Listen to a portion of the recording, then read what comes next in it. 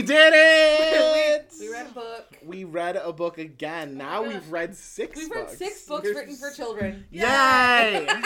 This is our wrap-up for Season 6 of Basic Snitches. Hi, I'm Tara. I'm Adam. And I can't believe that we have only 1 book left. We only have 1 book left. Remember when we started this, humble little project? Yeah, I do. I think we're still little, but we're not really humble anymore. No. I just started a new job, and I did introduce Basic Snitches to a lot of my coworkers. Oh my gosh. So if you're listening, hello there. Missy, who's one of my new coworkers, she said she did listen to the first episode, and I was like, oh my god, the first episode, it gets way better. So here we are at the precipice of Season 7, and insane. 200 episodes coming up. Too. Right, I can't even, we just recorded episode 150 of Podcast in Death. Mm-hmm. And I was like, what? Our sister podcast. We really should create a fake name of a podcast network that's just ones that you work on. I mean, I can host other podcasts, so if anyone else wanted to edit more of hearing my voice and have another podcast. You could even moderate them. You could be like, you know what, I'm the moderator of this podcast, other people do the work. Right? I'll just come on there and say something snarky and leave. What about Terrible Productions? That's what. Today, of course, is our wrap-up. We're going to go through what we liked and disliked the most about this book and movie. Talk a little bit about Season 7. And, of course, we have a lot of little fun things along the way, like a game. Points, which is why everyone listens to this podcast, obviously. They wait for this moment. I'm intrigued if your book winners, based on points and stuff, how that goes, because I don't think they're going to line up. I'm excited. I don't believe Harry had the highest points last book, but I think he does this book. That's a little bit of a spoiler alert, but we'll get there. I don't remember who won the last book. I don't think it was Harry. I could be wrong, though. I don't think it was either. I think Harry won maybe all of the other books before. Yes. I guess we can also listen need to our own podcast. And be like, what did I say? Because, Yes. We have our own receipts. Let's take a moment to acknowledge our patrons. Those folks are Ashley, Brian, Brittany, Jen, Marybeth, Megan, Nisi, Nicole, and Olivia. You can also add to that list for just $3 a month at patreon.com/basicsnitches. We acknowledge you in every single one of our episodes. You get a lot of great exclusive content. Plus, there's additional tiers for even more. And this week, we do include our guests for our next episode, Jean and Delia, so you'll get a little bit of a preview of them. And we play a game, actually, that Tara leads. So join us there on Patreon at patreon.com/basicsnitches. All right. So with that, speaking of winner loser. Of course, we have to talk about the last chapter of the book. Oh, yes. Chapter first. Yeah, Duh. so who do you think the winner and loser of the last chapter were? Okay. I'm going to go ahead and say Harry wins it, just because, there's a lot of inner monologue and stuff. Oh, yes. And Bill Nye the Science Guy loses. Yes, Lion Man does lose. Okay, good. Yes, and Harry does win that Okay. chapter. The winner, I actually, after I remembered what happened, I was more solid on It's loser. really good wrap up for Harry as far as I think that you absolutely understand his thought processes in this chapter, and even though you're like, oh, the breaking up with your girlfriend thing is very silly and immature, also I get it. Literally now he doesn't even have Dumbledore to be like, hey, so let's walk through this together, because also Dumbledore never did that for him in a way that was as accessible. But I mean, I don't know, I think it's a good chapter for Harry, and then you see him continue to be like, this is what Dumbledore and I were doing, and I understand I have things to do. Your cat just wants to be close to me because I have a straw. You're correct. So who's the winner and the loser of this book? Guess who either of them would be? Snape is loser. No. I think. No, Dumbledore is loser. Dumbledore is the loser. Because he died. He lost his life. I think Dumbledore driving this fucking train. I really think he missed the mark on some things, and it was hard. I really struggled with choosing him over Snape, but I think ultimately, even though this book is literally about Snape, it's not. He's very background. Until the end. And then it's just a bunch of him being shitty. And of course, we know everything. So, in that regard, we know everything. We know everything. But we know the truth behind things. And so, based on that, I really can't be like, he loses. I mean, I can. I could make lots of people lose, I guess. Yeah, I went with Dumbledore. I think that there were a lot of missed moments, and I think Dumbledore does a lot of, showing off. He never needed to for Harry. Harry's just asking for information, and here we are. He died before he could give Harry all the information he needed, and he had all that time before. Yes. And he didn't, so. Winner. The winner of this book, I am hesitant to say that it's Harry. It's not Harry. It's Ginny. It's definitely It's Ginny. Ginny had some of the best moments Ginny ever. motherfucking Weasley. She's so fantastic. Yes. In this book.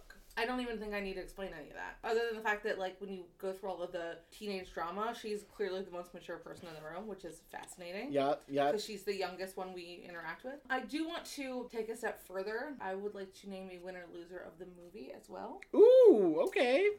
And I'll just say right now, the loser is the movie writers who left out the shit that as we're always. complain about later. Yeah. I think it's more glaringly obvious in this movie than the fourth and fifth movie even though they missed huge awful things, because there's really cool stuff in this movie too. Yeah. They left out really, really important shit that was also cool, like they did in the fourth movie. I really enjoy a lot of things in this movie, and then I'm like, fuck. Very frustrating. The winner... Can I guess who the winner yes. is? Is it the actress who plays Lavender Brown? Oh my god, how'd you know? Is it really? No, it's not. Oh my god. But That's love immediately her. where my brain went. I love her. She murdered it. She did. So that's Jessie Cave, who I don't think acts Ooh. anymore. But she is quite good. But unfortunately, when you are sharing a movie with Jim Broadbent, he's gonna win. Oh, okay, yeah. But sure. but not just that. Like because obviously I'm not just gonna go off of actors, because holy hell, it's this cast of actors. Mm-hmm. But Jim Broadbent really brings something special to a character. I think he hits all of the Slughorn notes from the book and is somehow more likable than Slughorn in the book, who isn't unlikable. He's so engaging, and so the character of Slughorn as well as him in that character, yeah, he deserves a win. And a secondary comment, this is the movie where Michael Gambon gets Dumbledore. Yeah, I think I agree with you. I really think he has some great moments in the fourth and fifth movie. Obviously, there's things in the fourth movie we don't like, but other than that, in the fourth movie, I'm like, yeah. But this movie, he gets Dumbledore. So, some extra winner stuff out there because... Yeah, that's fun. Hey, if I go on and on about points, I like you assigning, like, all these, like, awards.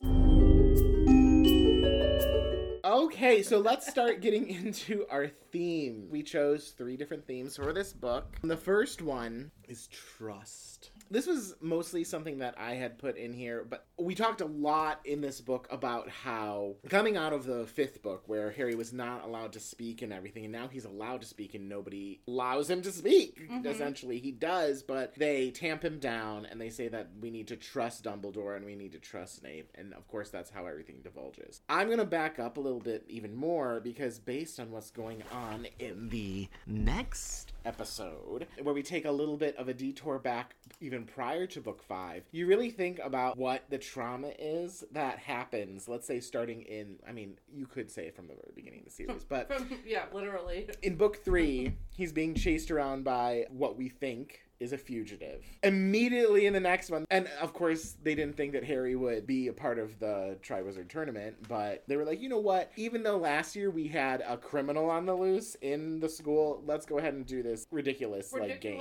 Dangerous international tournament. Yes. And then we get out of that and he is completely silenced by the Pink Menace. And now here we are where he and finally... the fucking ministry. And the ministry. Not just her. Thank you. Mm-hmm. Because that is very key too. Because in this book now, it's, okay, Harry was right, but the ministry needs him to just be a poster boy. And then anything else that Harry sees that is of any sort of danger, it is completely disregarded and ignored. And on top of that, it has been 5 years now. And every year there's danger at Hogwarts. That right? Harry comes and saves the day. And so, guys, you can trust Dumbledore all you want, but Dumbledore was ill-prepared for all of this. We talked a lot about that in the last few episodes. But I love that point that you're making. Even in the 5th book where, like, obviously things did not go well, Harry, with the encouragement of Hermione and Ron, Harry taught people defensive spells. The other 5 were able to survive the Ministry of Magic because they learned that shit from Harry. Mm-hmm. And that this too. kid has been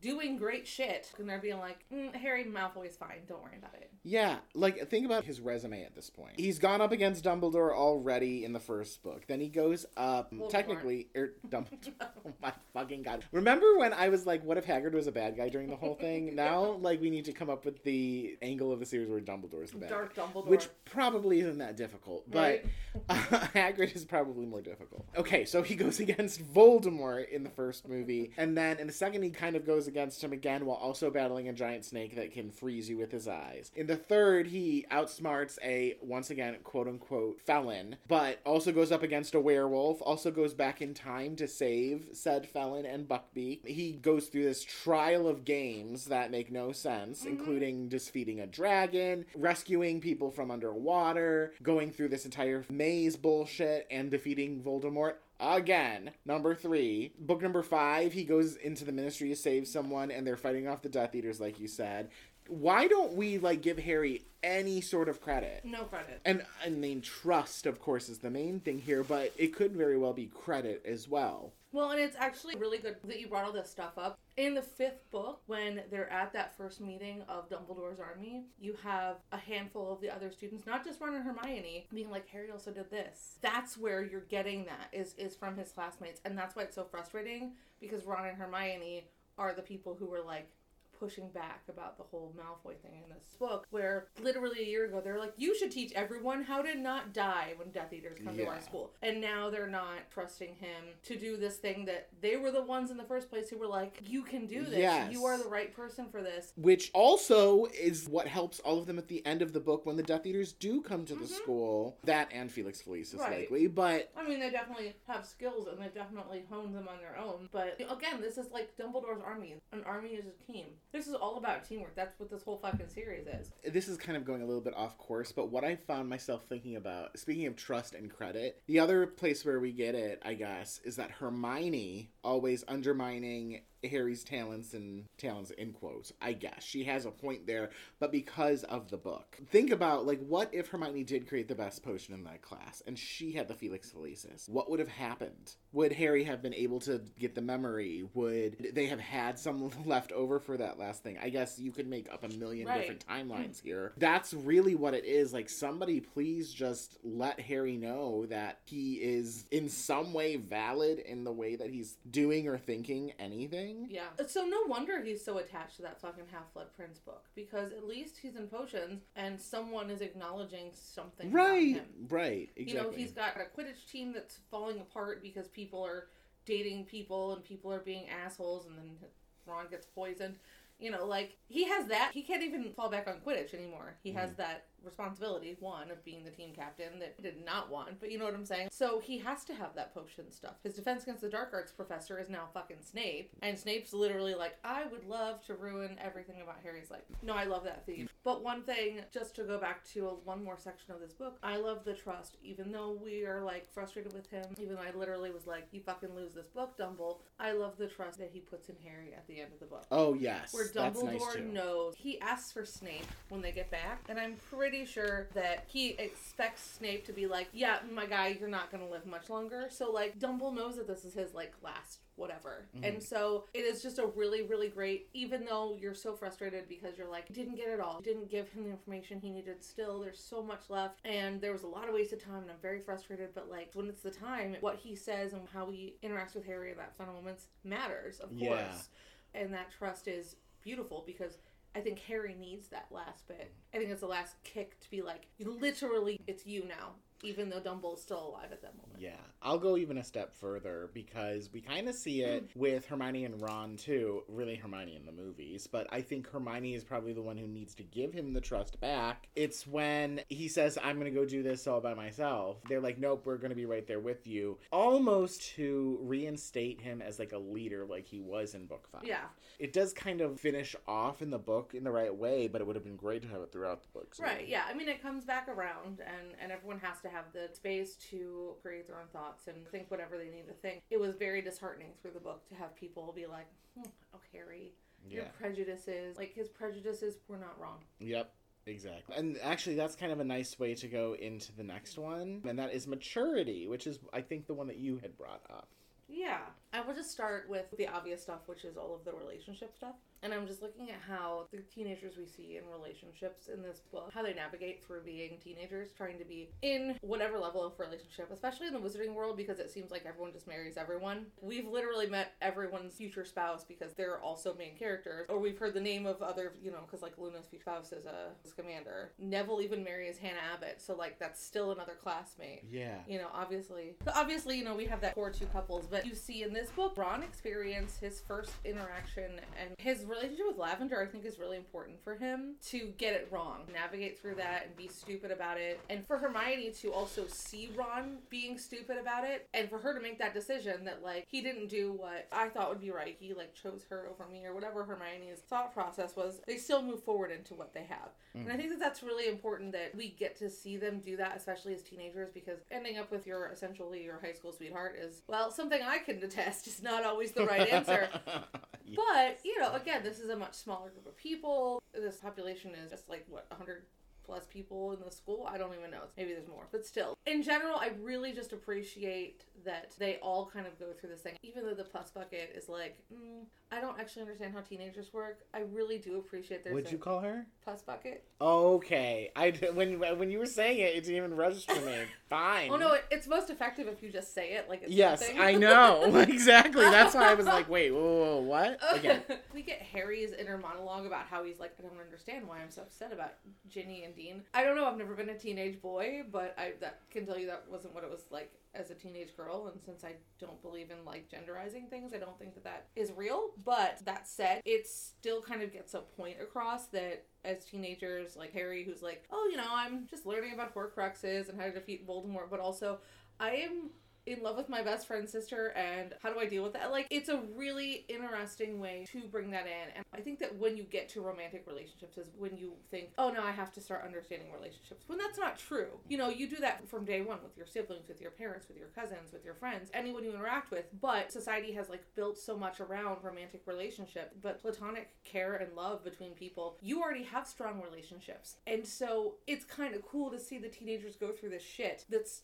nothing. It's really nothing, but it isn't. You see Hermione lose maturity over this because of probably the way society has kind of like, you have to be in a relationship with a person, you know, and then she sees the guy that she liked be in a relationship with someone else, and she doesn't navigate that well. And Ron does not navigate that well. It's maybe in complete opposite. Oh, the first person who's interested in me, let's go. You know, and then Harry being like, oh, I did the thing with Cho, and that was weird, and it did not work, you know, and then suddenly he's like, but fuck, I have feelings for Ginny. Like, there's a lot of complicated emotions going on there. Is this the end of the world, who you hook up with in high school or whatever, essentially? It shouldn't be, but sometimes it is. Like, this is the rest of your life. There's several things based on what you had said. This is kind of like the secondary storyline in this, whereas the trust and giving Harry the credit for everything that he's doing is kind of the main one. It's kind of interesting that we now see this other side, especially when, I mean, yes, I guess we do start to see it even as early as book 4. Or in the movies, we start to see some of it in book 3. I'd even think of like when the Buckbeak moment happens and Ron and Hermione clasp hands. Yeah. Ron and Harry clasp hands all the time in the movies. I don't know if you noticed that or not. More arguments for Harry being queer. Yes, exactly. And Ron is just like, I'm always left out, so okay.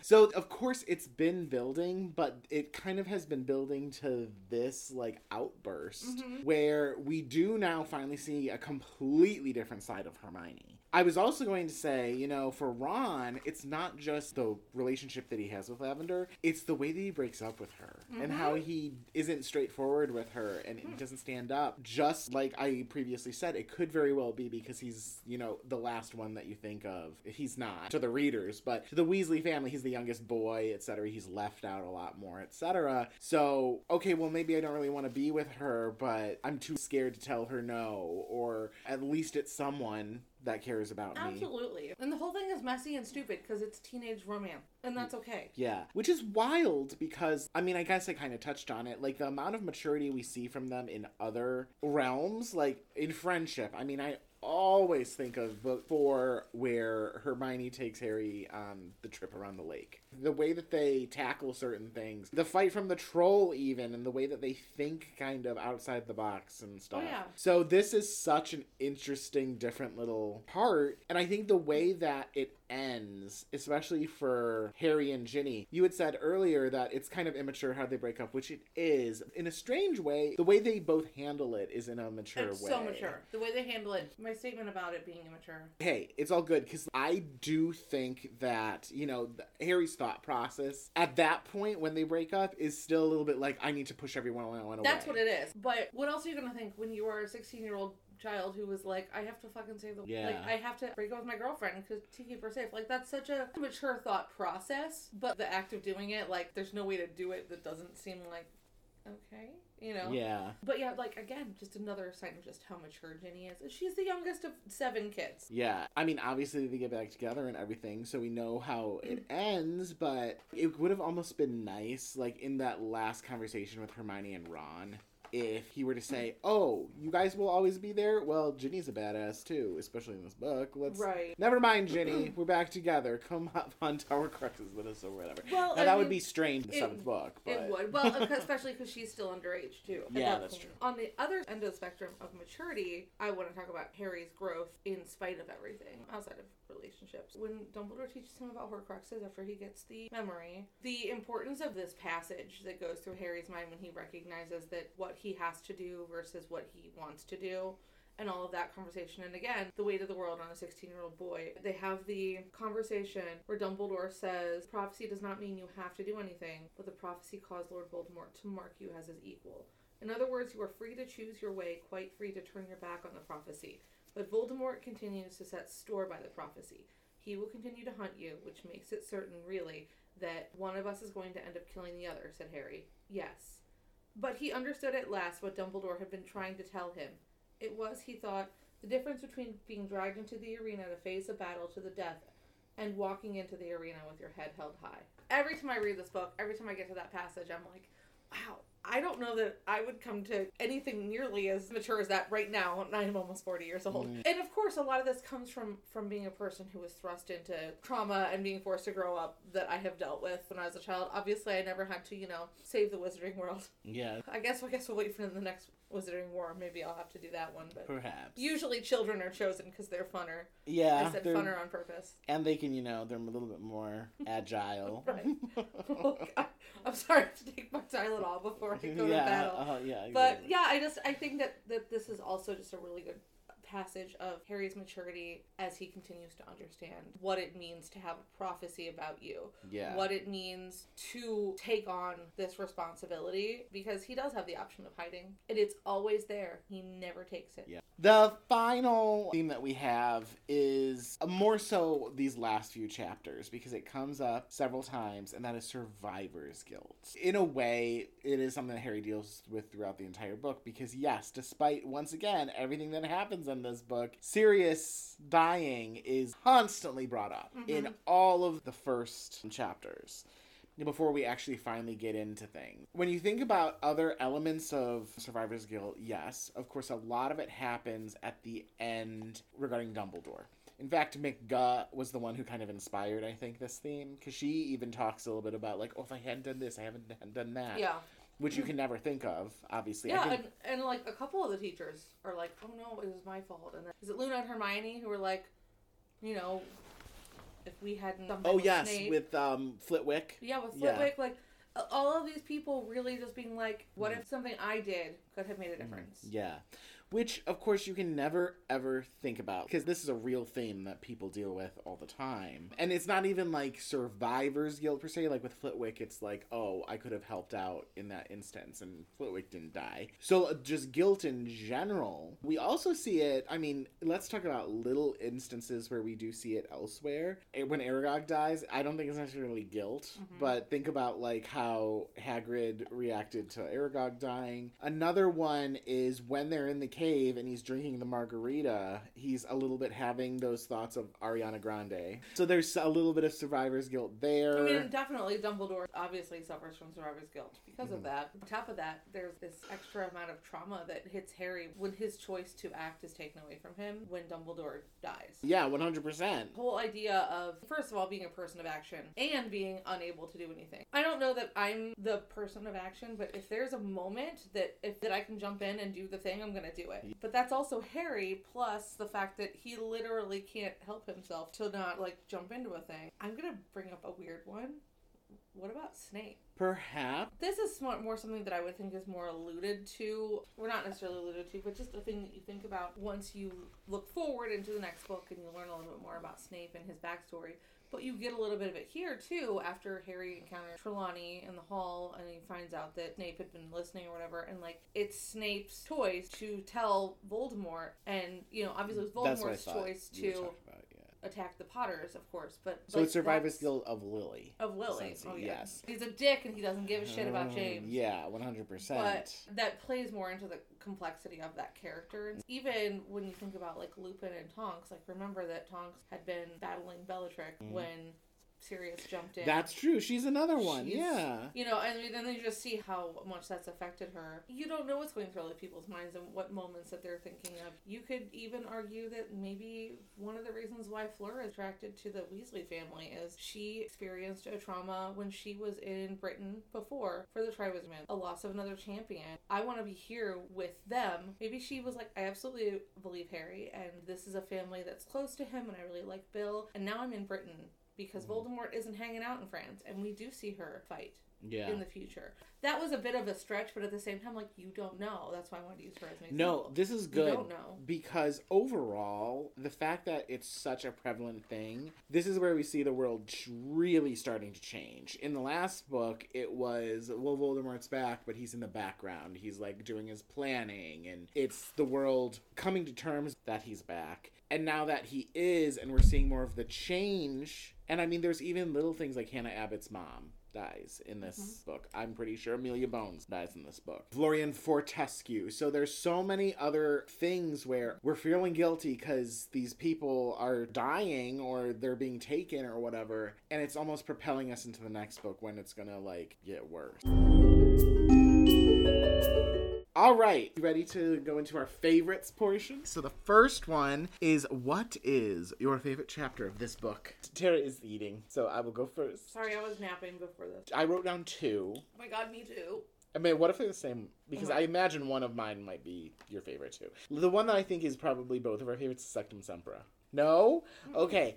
I like Sectum Sempra because that chapter in itself has such an interesting arc. It starts at this really great place. Katie Bell is back, and there's a lot of excitement about the final and all of that, the Quidditch final. Harry is still, you know, obsessed with what he's seeing on the Marauders map and tracking Draco and Room of Requirement. So he sees him and he goes, and of course that whole thing happens. He finally gets into the Room of Requirement. We see all these like hints about like the end game. Of course he gets detention and there's that low point, but at the end Ginny comes through and saves the day. It's a perfect chapter, I think, in terms of its arc.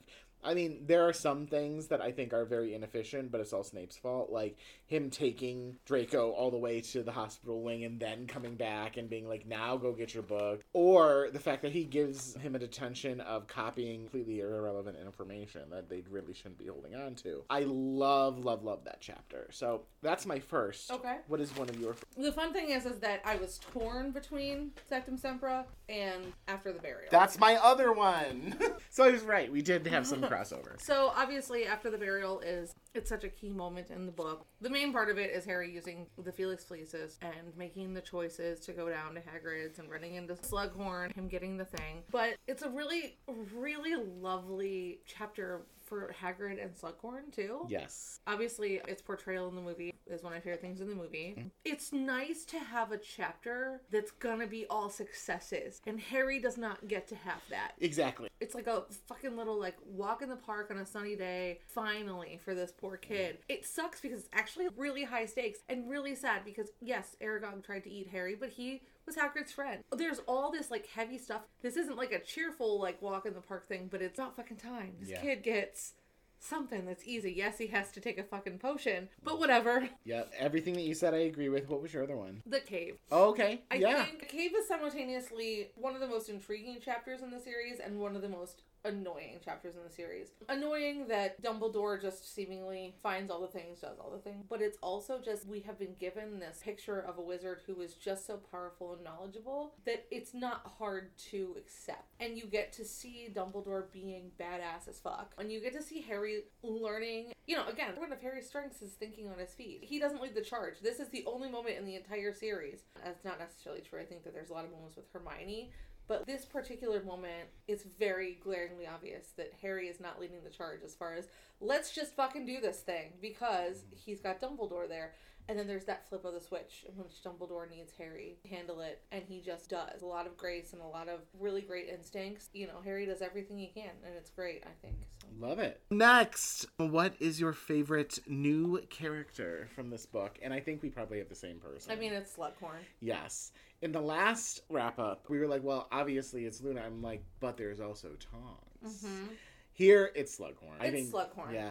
I do have an honorable mention to two characters, though. Yeah? And they are Blaise Zabini and Mrs. Cole. Oh my god, right? Mrs. Cole. Yeah. Oh, the bitch loves her gin. Sure does. Very relatable. And also, Blaise Zabini just has a cool fucking name, and is probably really fucking And hot. is sassy. He's sassy, he's hot.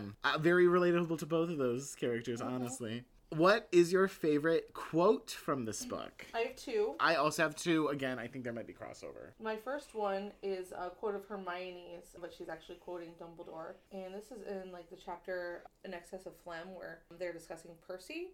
Harry's like, what do you mean Percy hasn't come back around? Now he knows the truth. And Hermione says, Dumbledore says people find it far easier to forgive others for being wrong than for being right. And that's so true, and that's actually where Percy is. And also then he gets stuck and he has to extract himself from the ministry later on, because he does change his mind, but then he's stuck, So that's one of mine. One of mine is I am with you, which is what he says at the end of the cave. I am not worried, Harry, I am with you. Yes, yep, because that's my other one. It is. See, look, he didn't even plan it this way. I typed it out and I was like, literally it's tears. Such a very tender moment. Right when we need it, I think. It's right when we need it, and it's encapsulating what Harry is, not just to Dumbledore, but to so many people. Yeah. And what we see him do in the next book, which is, give everyone his life. It's fine.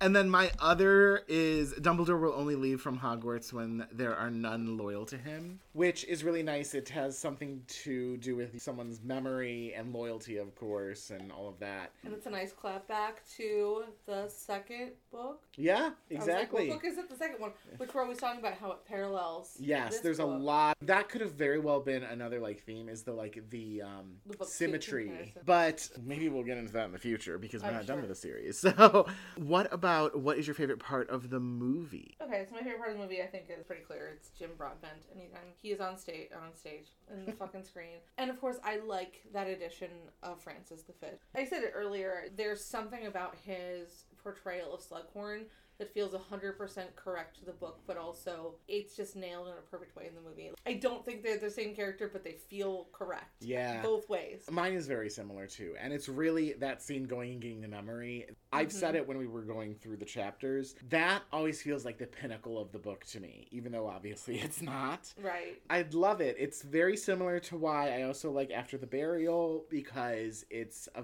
very positive moment for him. But I do have an honorable mention for this one too, and that is the Weasley's house getting exploded. Yes.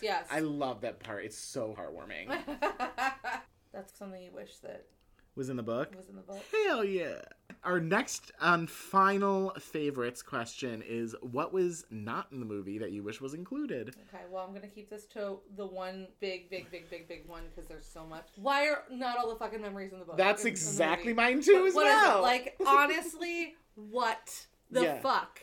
There's only so much you can put in a movie. I get it. But this is important fucking shit. There's so much left out in all the previous movies. And here's the thing, is that a lot of times the movies fall victim to the movie before them and the movie before that left something out. So, the fact that Dobby just appears again in the fucking last movie is wait, what the fuck? But they didn't before. And so it's an ongoing thing. It's like fucking telephone, It's going to keep getting fucked up each time. And also, the fucking movie came out after the 7th book. You had the opportunity to put all those in. It's not like it was at the detriment of movie 5 or movie 4.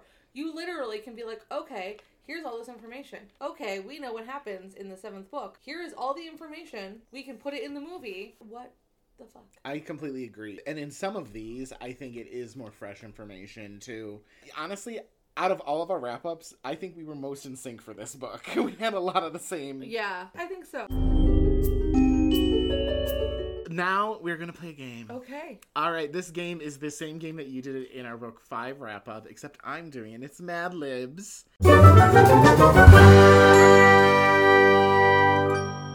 And this is basically a description of the next book that we'll be doing, which is Harry Potter and the Deathly Hallows. Okay. Are you ready? Probably not, but let's do it anyway. All right, give me a place. The Bermuda Triangle. That's a good one. Don't forget, and I'm not saying that you need to use it right now because it is a plural noun, but we have to have chicken nuggets in every single Mad Libs. Oh, it's don't the rule. worry. Plural noun. Oh, are we doing chicken nuggets already? It's up to you. Oh, we'll wait. Okay. Cheese cubes. Cheese cubes. A boy's name.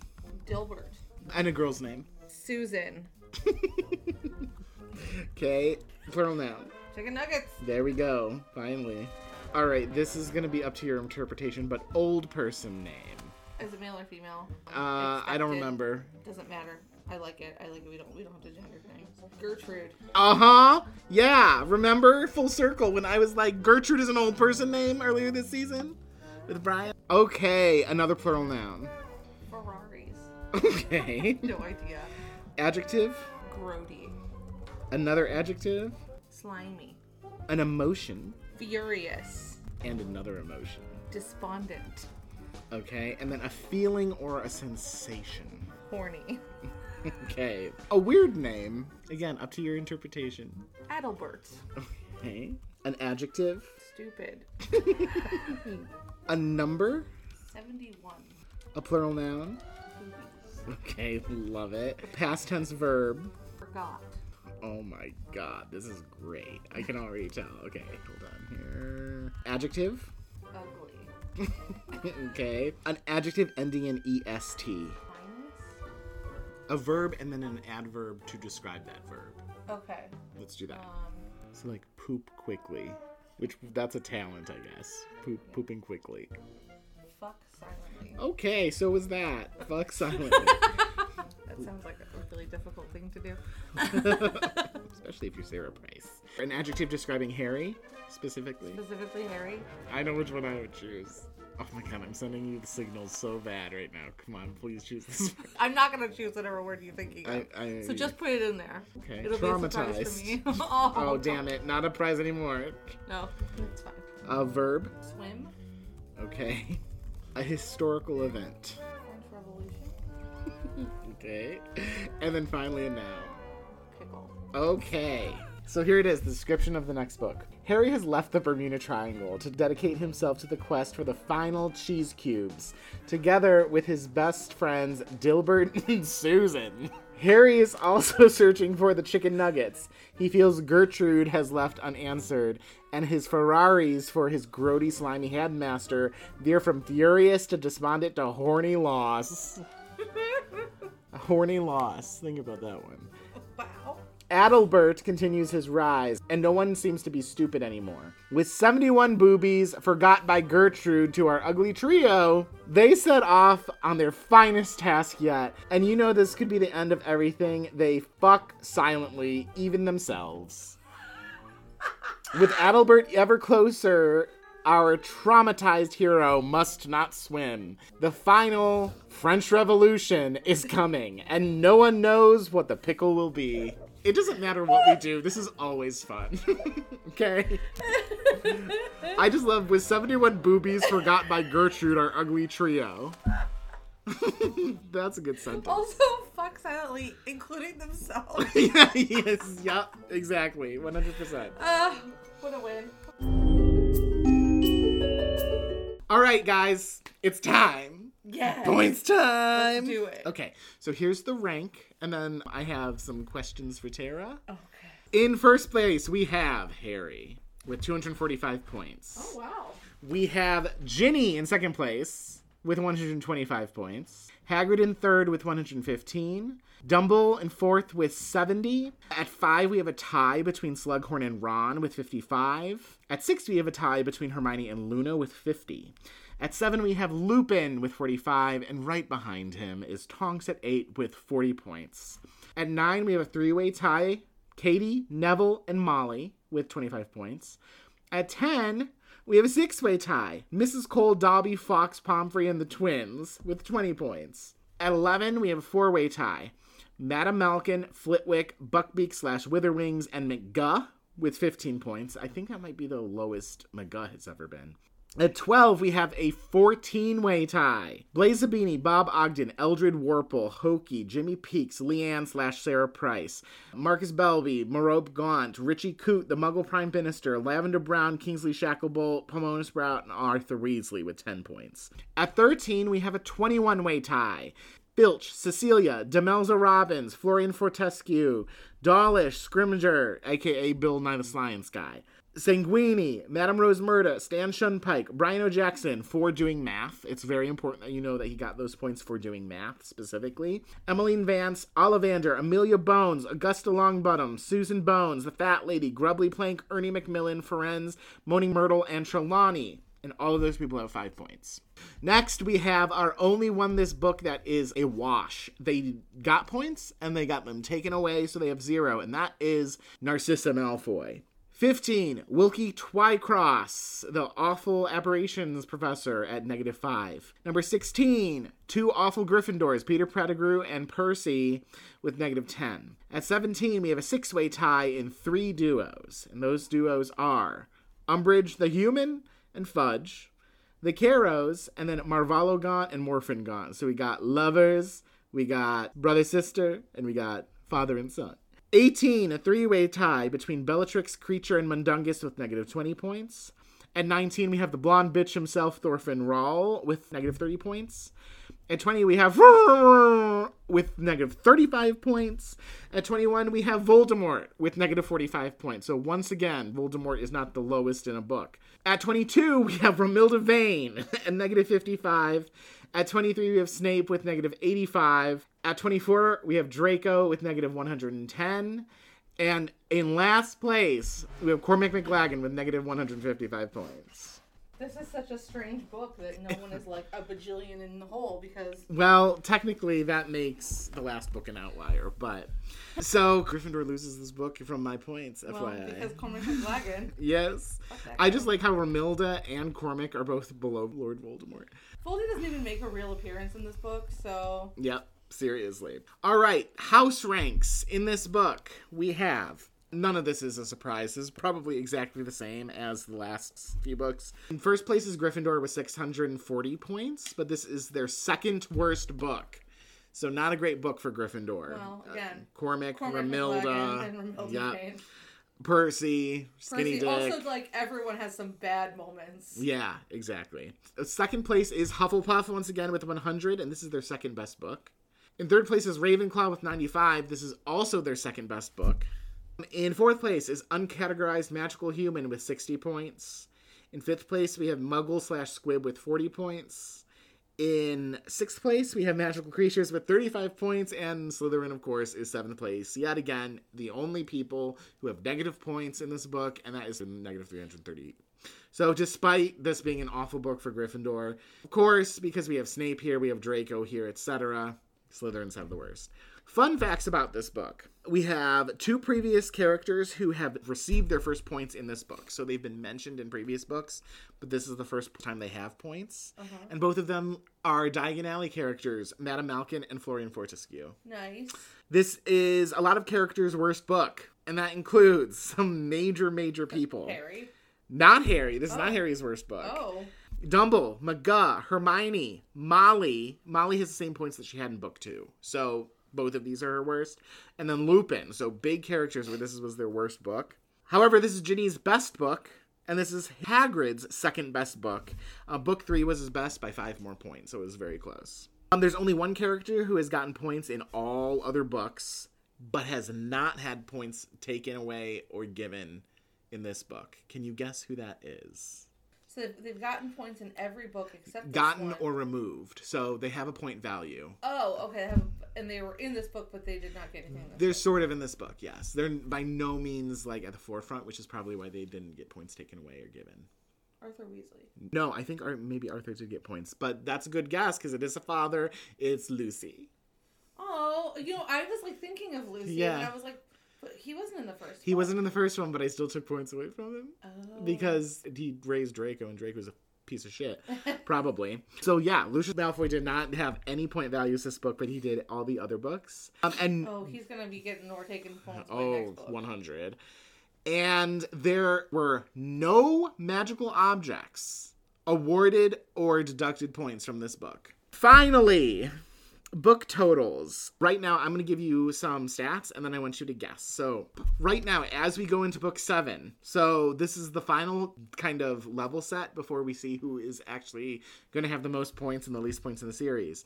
And that is, top 5 point averages are Harry, Dumbledore, Hermione, Hagrid, and McGuff. So they are going into 7th book primed to win, which that's not a shock, I don't think. Right. The worst 5 point averages are Pettigrew, Voldemort, Fudge, Draco, and Umbridge. So they're obviously poised in the worst way. And there are 3 characters who have received 0 points because they had been given or deducted points and then had them taken away or given. So they're at a 0 average. Who are those 3? Is that over the whole books? Yeah, we're talking about the entire series up to this point. So is one of them Narcissa Malfoy? One of them is Narcissa Malfoy. Moaning Myrtle? No. Okay. I'll give you a hint. All 3 of these are similar in a specific way. Are they all female? No. Okay. I'll give you another hint. They're all parents. Amos Diggory. Yes. Oh, yeah. And one of them is one of Harry's parents. James. Yes. I was like, it can't be Lily. She would only ever get Lily positive has points. points. Yes. Yeah, those are the only 3 that have a 0. Isn't that weird? All 3 parents. All parents. Okay. All very interesting parents. Yes.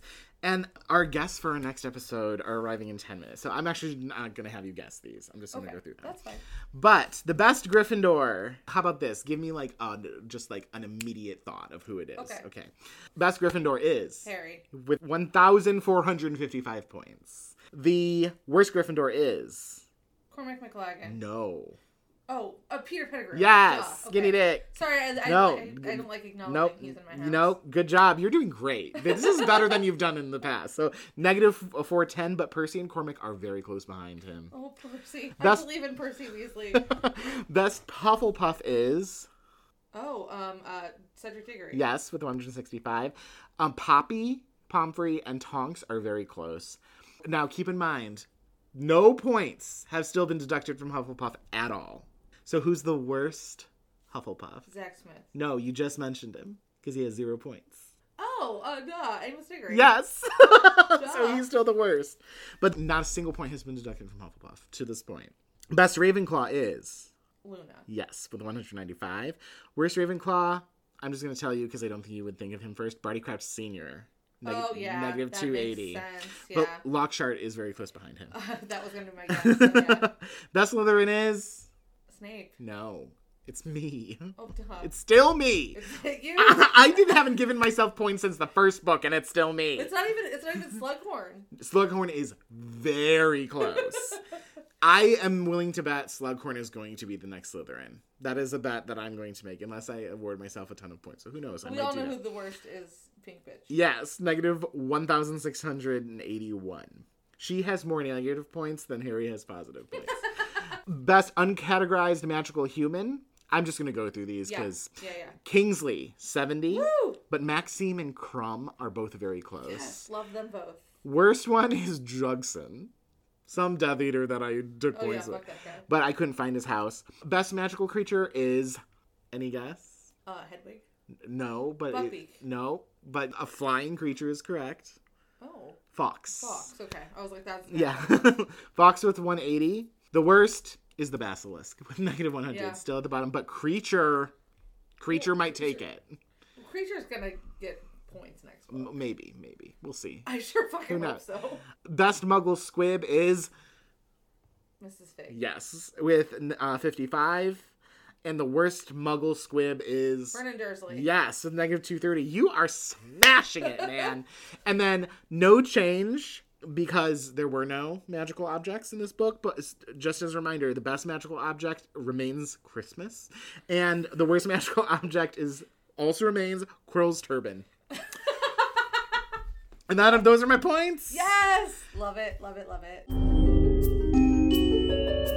Finally, to wrap up this episode. What are we looking forward to? Yes! And I mean, let's be honest. For me, it's everything. Because, like, this is the last book. Yeah. But, like, what... Conclusions. Yes. Yeah, wrapping things up, etc. Specifically, the chapter-by-chapter approach in that book, I think, is going to be a really interesting approach. Mm-hmm. Because, you know, we often look at this book, we're like, oh, camping for a while. You know, but, like... The chapter-by-chapter approach, I really think, will highlight a lot of how these characters work. Yep. I am sad to know that we are going to experience a lot of loss. Yes, absolutely.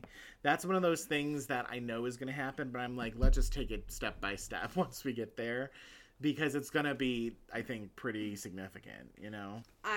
This is, I know, shocking to people. I am very interested to have the chapter discussion on the Prince's Tale, on Snape's backstory. I think that's going to be awesome. That, and also kind of alongside that, Petunia's backstory and what her history with the Wizarding World is. Mm-hmm. In contrast to that, Dudley's little thanking of Harry, you know, where Dudley goes, and this is one that you're going to be like, oh my fucking God, drop it. Percy Weasley's redemption arc. Hey, I'm not surprised. I'm not surprised at all. In fact, I think it'll be kind of nice to see that. It's really important to see a character anyone, character, real life especially, to be great. People acknowledging that they were wrong. Yeah. And being willing to put themselves in the space to be judged and, you know, treated specifically according to that. Mm-hmm. You know, Percy, I think, seems like he's very much willing to step in and say, I'm sorry, and if his family had not loved him and taken him back the way that they do in the book, I think he was ready to accept that. I mean, he is actually still a Gryffindor. Yeah. So I'm really intrigued by that. I know it's a very minor thing, but it's so important. To your point, like, about Creature, when we're talking about points, he may be someone who gets a little bit of a redemption. The only other thing, because you touched on so many, like, big things, and it's such a huge book that, of course... Mm-hmm. Well, I guess a couple things. Any callbacks that we might see? I'm kind of more open to that. I don't know if I have any expectations. But then the other thing is learning about the Deathly Hallows, because that is the one big thing in the series that we really have not had any allusion to yet. No. Other than, like, obviously the use of the invisibility cloak. We have seen them all. Yeah, I guess that's true. Which is really fun. So we'll be talking about that in the next book.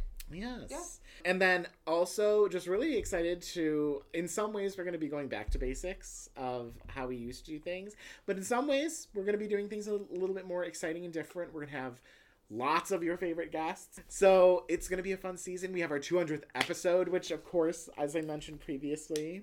Insane. Yeah. So very exciting. I can't believe we're here. We started this 4.5 years ago. Yeah. This podcast has already, like, graduated high school or college. Let's say it's in its college years now. Right. Because, I mean, you could go to college forever if you wanted to, so. I mean, I haven't finished, so I could. That's true. Who knows? At some point, this podcast might drop out like its mother. No promises. Dara is like, whoa, I have been read. You know I mean that with fun, right? I know. I'm so...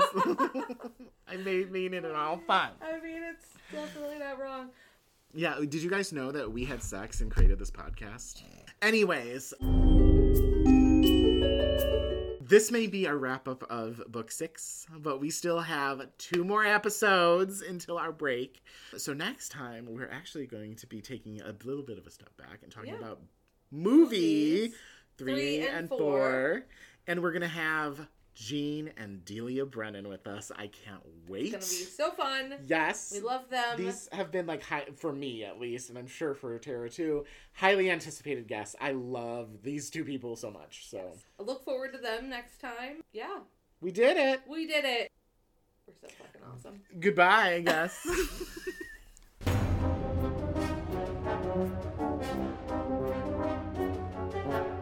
Basic Snitches is recorded and produced by Adam Bowers and Tara Corkery. Thanks so much for listening. Be sure to rate us 5 stars on your listening app of choice and share us with all your other friends who love Harry Potter and getting drunk.